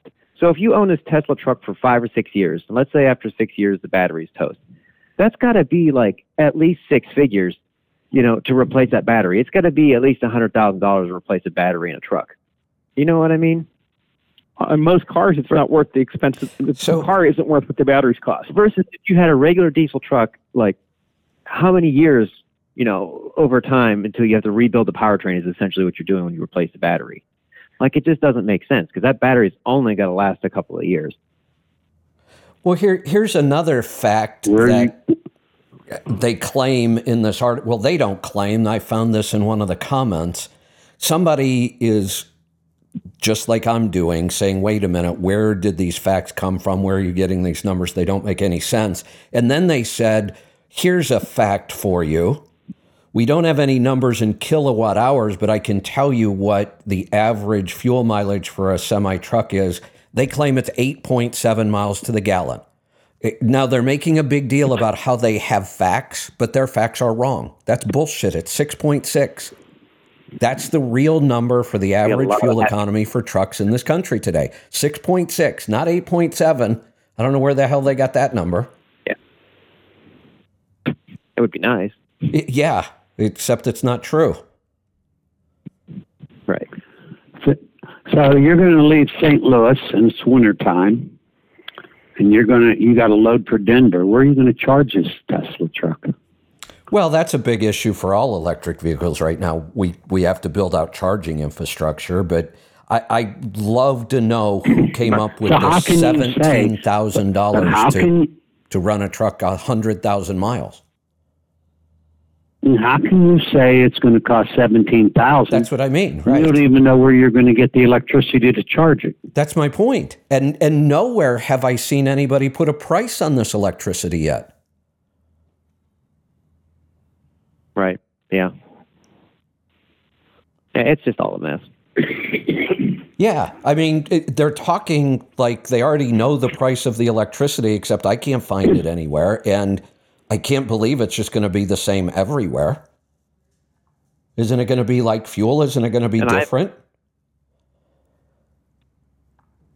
I would have to imagine you'd have to have some sort of surcharge because you had to build a facility that could handle charging trucks. And you can't just charge them the same electricity as what the building gets. You have to pay for the building. You have to pay for all the equipment. This is the problem I have with the electric vehicles. It's not that I don't like the vehicles. It's I don't like all the bullshit and lies about them. Let's just deal with the reality and what they are. This is just ridiculous. And then, I try to figure out who this author is. Well, Brian Wang is a futurist thought leader and a popular science blogger. Well, obviously he knows nothing about trucks. He probably should stick to things he knows about to write about, because this was a total waste of space to even print this stuff. Yeah. All right. We've got one more call. Pretend you're right out of... Go ahead, Bruce. Hey, Kevin. Let's pretend you're right out of college. You have your master's or bachelor's degree. You're 22 years old. You're hired by an engine company. And your supervisor said, here, write an article on this. Yeah. That's about what this sounded like. You don't even know how to change a spark plug or change oil because you came from a middle-class family. And all of a sudden now you're working for someone. Here, write an article on this. Yeah. So you get on the computer and you start to do your research. So now you're going based on what other people are putting into the computer. Good point. And that's all this stuff is. Yeah. That's all this is. You're right. Anybody can write about anything. You just go into the computer and look. You can come up with your own thoughts. But your thoughts are somebody else's and somebody else's. Good point. That sounds like this was. Like he just randomly went out and did Google searches and started pulling numbers out of the air. I'm not even sure he did that much. It sounds like he made up some of these numbers. All right, let's grab one more call. Let's go to New York. George, you get the final word today. What's on your mind? Hey, how you doing? Little story at the max mileage. Got an old snow blower that I had in my house that came out of a garbage dump, actually. Last year I threw a couple of drops into the gas can, put it in the snow blower. Started to do my thing, and then the thing started to run like crap, so I kicked it off to the side, let it idle. A few minutes later, it revs up. I grab it, hit the snow, and since I own that snow blower, I never could run that snow blower with the choke completely open. Ever since that max mileage went through the system, the thing runs like it's brand new, I would say. Right through the snow, so completely open. Isn't that amazing? That's just a 4-stroke gasoline engine, right? Nope, it's actually a 2-stroke. And it was actually pulled out of a garbage dump. Yep, 2-stroke. Wow. Wow. What brand is that? That's a two-stroke snowblower. It's a little Craftsman snowblower. Wow. Yeah, it's amazing what that max mileage catalyst can do in gasoline and on two-stroke. Yeah, I use it in my own personal pickup. I'm a company driver, so it's not getting used in the company truck, but because they won't listen to they got a bunch of problems. I'm driving a 2015 ISX Cummins. It had an in-frame done about a year ago because it was using a bunch of oil. In-frame is a good, the job is done correctly, but the DPS hasn't been giving a lot of problems. The code that keeps coming up is a 4364. They replaced one canister, cooked the other one, changed a couple of sensors, and over the course of almost a year, it's been to two Freightliner dealerships that just flashed the computer. Still didn't solve the problem. Some other codes came up. Don't remember what they were. Just got it back from another shop out of Newark, New Jersey. And hopefully this guy knows what he was doing because he said he was monitoring some stuff on the computer and you're supposed to be at 4. It was at 7. I'm just curious if maybe you guys at Pittsburgh Power have any other clues that maybe I should be... Why don't you have the owner of that company call me and let's talk about the catalyst, and I'll have him talk to Dr. Jane Gates because, let's go back 3.5 years. Have you been listening to this show for 3.5 years? All we talked about was emission problems. We talked about emission problems all the time and deletes, and that was the only way to save these trucks. Now, everybody that's listening to the radio show is running the catalyst just about, and we don't have problems. We don't have people calling in with the problems. Deadly violence targeting law enforcement in Mississippi spotlight. Hello? Oh, is it? I don't know what's about that. Mississippi law enforcement. They're bleeding into you, Kevin. I think so. But anyway, Kevin, look, we're not getting calls about emission problems, and when we do, it's not the guys running the catalyst. And so they run the catalyst, they go to a DPF alternative and get it clean, and then they buy the catalyst there too, and they have a lifetime warranty on cleaning. Every 500,000, you take the DPF in, you have the ash cleaned out, and that's it. The problems are gone. But then you get these companies. They don't want to spend the money. Peak Ready Mix in Silverthorne, Colorado. They buy 1,000 or the whole company buys 1,000 EGR valves every year, and they just replace them. They think that's the answer, and it's not the answer. And for 2 years, they ran the catalyst because of their maintenance superintendent tried it and saw that they had 0 problems. And then he went to Hawaii, and their lead mechanic went out on his own, and they decided to not run it, and they're back to all their problems. And that's the problem with fleets, dealing with people that are stuck up in that office. It's a problem. And well, and Kevin, I bought your program back in 2015, Stop Holding the Steering Wheel, and just dusted it off a few years ago because I was getting the urge to do my own thing again. But the main thing was your program, and the numbers weren't satisfying to me, and it was just in the emission system. Wasn't willing to take the chance on going on my own with that situation. So I stick to be a company driver. I got another 7 years to go to retire. That's it. There you go. And that was my point on the first part of that whole book, was to talk people out of doing this, not to talk them into it. And I've talked a lot of people out of it. I think for most of them, it was a good decision. One more thing here on the... Wait, don't let this driver go. Is he still with us? No, we lost him. Hopefully he's still listening. Be careful with that R word, that retirement word, because I was in Florida for a month, and there's 80-year-olds working in toy stores putting price tags on because they can't afford to be retired now. So let's think if you retired 10 or 15 or even 6 years ago. You thought you had enough. Now you don't, and you got to go back to work. So never give up, whatever it is that you can make a living by doing, so you don't have to go and bag groceries and work in McDonald's and do stuff like that. Good so point. Be careful with retirement today. You can't trust any of these politicians. Good point. So, Bruce, here's some more numbers that'll make you crazy on what they're trying to do with electric trucks. This is what makes me a little crazy. So we're talking specifically about California right now. And I've got an article here. Again, I haven't had time to go through it in depth. I just found it this morning. But it says hydrogen fuel cell, one step closer with CARB orders. So Nikola is producing a truck they call the TRE, T-R-E, and they refer to it as an FCEV. That's a fuel cell electric vehicle. So we're using a hydrogen fuel cell, so we're going to need to stop and put hydrogen in this truck. So we need hydrogen stations somewhere. You just asked earlier, if you're driving from X to Y, where do you stop and charge? Well, there's no difference with these hydrogen-powered trucks. I still have to get hydrogen.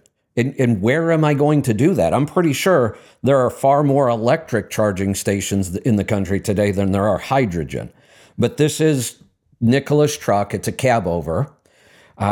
They are expecting to go into production in 2023. And here's why they're going to go into production. Nikola received a California Air Resources Board zero-emission powertrain executive order that is a requirement for eligibility for California's hybrid and zero-emission truck and bus voucher incentive project. The Nikola TRE FCEV as an authorized vehicle under the HVIP program for a base incentive amount. Get this, California is going to give them some sort of a tax credit, $240,000 per truck. That's the state. The federal will also give them another $40,000 tax credit. $280,000 of our money, well, not ours because we don't live in California. The federal part is ours. But if I were in California, I would be so pissed. $240,000. It goes up, though. $270,000 per truck for drayage fleets, or up to $288,000 per truck for fleets with 10 trucks or less, performing drayage operations and located within a disadvantaged community area. Eligible non-drayage fleets may secure up to 30 HVIP vouchers, and drayage fleets may secure up to 50 vouchers. Do the math on that. Somebody's going to get potentially $310,000 times 50 trucks. Where's that money going to come from? It's coming from us, the taxpayers. That's the only place money does come from. The government doesn't have any. It has to come from us. That's right. Hey, Kevin, they're also talking about doing that with school buses. So, and I'm sure it's California. I don't remember exactly where it was, but if you're a school district and you want to get away from the diesels, which most of them are now, and you get the electric bus, they're almost paying for most of the bus. Like a bus is about $100,000 now with a diesel engine in it. If you buy the electric, which is a lot more money, but with the incentives, it's cheaper to buy that bus than a diesel bus. Again, it's coming from taxpayer dollars. This is just insane. I would have never, I thought the $40,000 federal credit was insane. And now they're talking about $240,000 or $288,000. What a disaster this is going to be. Okay, Kevin, did you ever, and I think I might have mentioned this to you several years ago, I heard that 53% of the population get their check through the government. 47% of us work to pay that. That's the problem. Now, that's all your military, all your police, all your firemen, all your city, state, county workers, politicians. That all comes from 47% of the population. Well, what about all these... As that population retires... What about all the welfare programs? Who's paying for all those? All the welfare people. Yeah.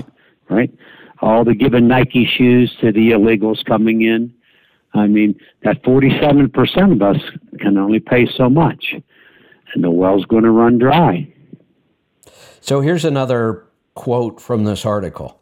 Nikola estimates fueling time for FCEVs at its Nikola fueling stations will be around 20 minutes, based on expected technology improvements. They can't do that right now. Expected technology improvements, stuff they haven't even proven yet, might get us down to 20 minutes of fueling time. Nikola has begun to implement its hydrogen dispensing station development and program in California, and they have 3 stations. That's going to work really well. I thought he was in jail. Oh, yeah, he was in jail. Now, the founder of Nikola is potentially going to jail. Yeah, he's been sued for all kinds of money, and he might face jail time. The company's still going.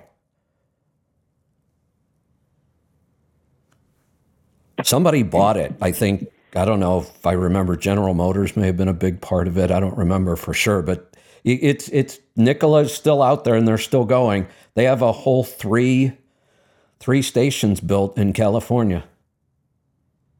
That sounds practical. Great. Yeah. I just can't believe we're giving them all that money. That's insane. All right. San Diego to Redding. How many miles is that? San Diego to Redding would be, that's got to be 500 and some. Is that right? No. No, it's way more than that. Yeah. That's a long way. That's a long way. You got 3 stations. Yeah, and there are San Diego to Portland. Right? Well, think about that, Bruce. Traveling north and south in California, depending on what time of day or night it is, I might use I-5 or I might use, what's the other divided highway there just east of I-5? I want to say 101, but that's not right. There's another, you can go either way. Well, but where are these stations going to be if there's only 3 in the whole damn state? And I just don't understand the whole hydrogen thing. This is complicated. This truck's heavy because now it's got batteries and hydrogen. I don't know. And we're going to spend all of this money from us, from people who don't get one of these trucks.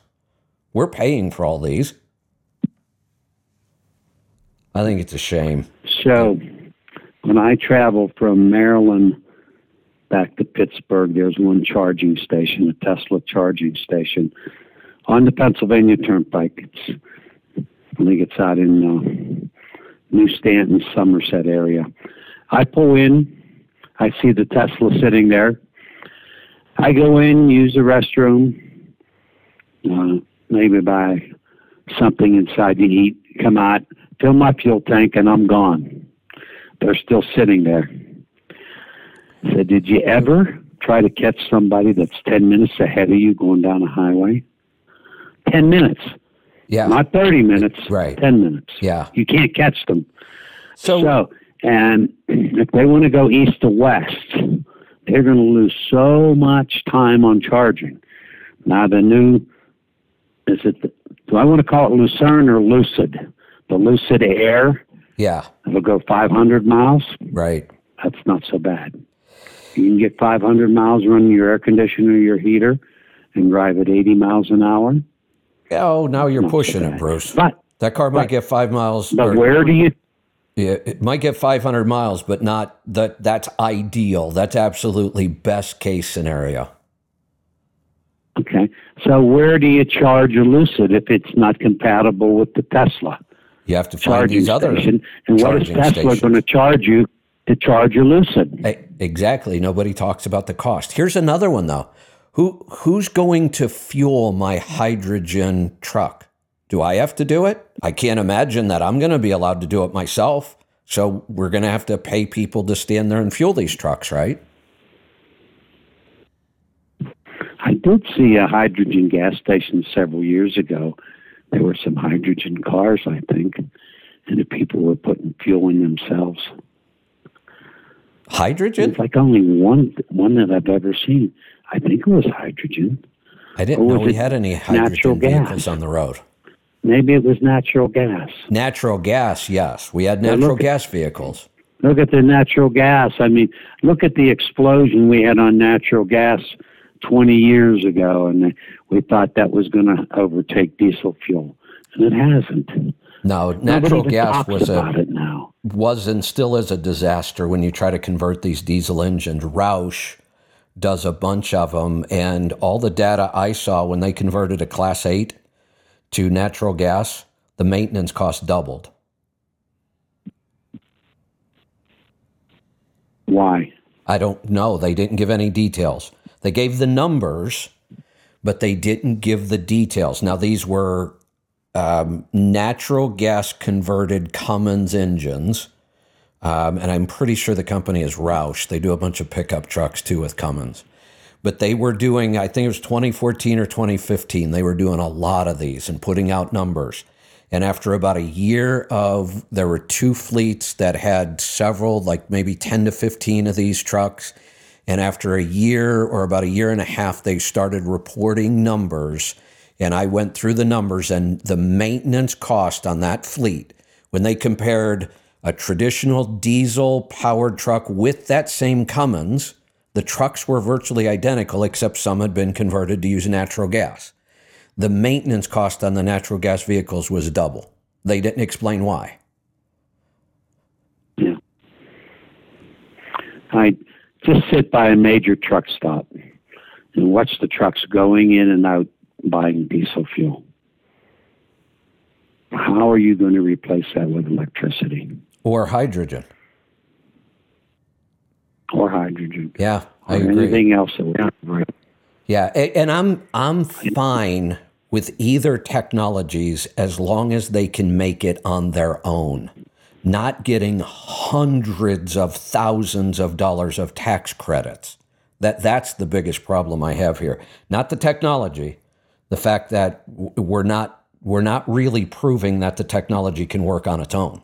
We're only proving it can work with big government incentives. And I'm not even sure it's going to work then.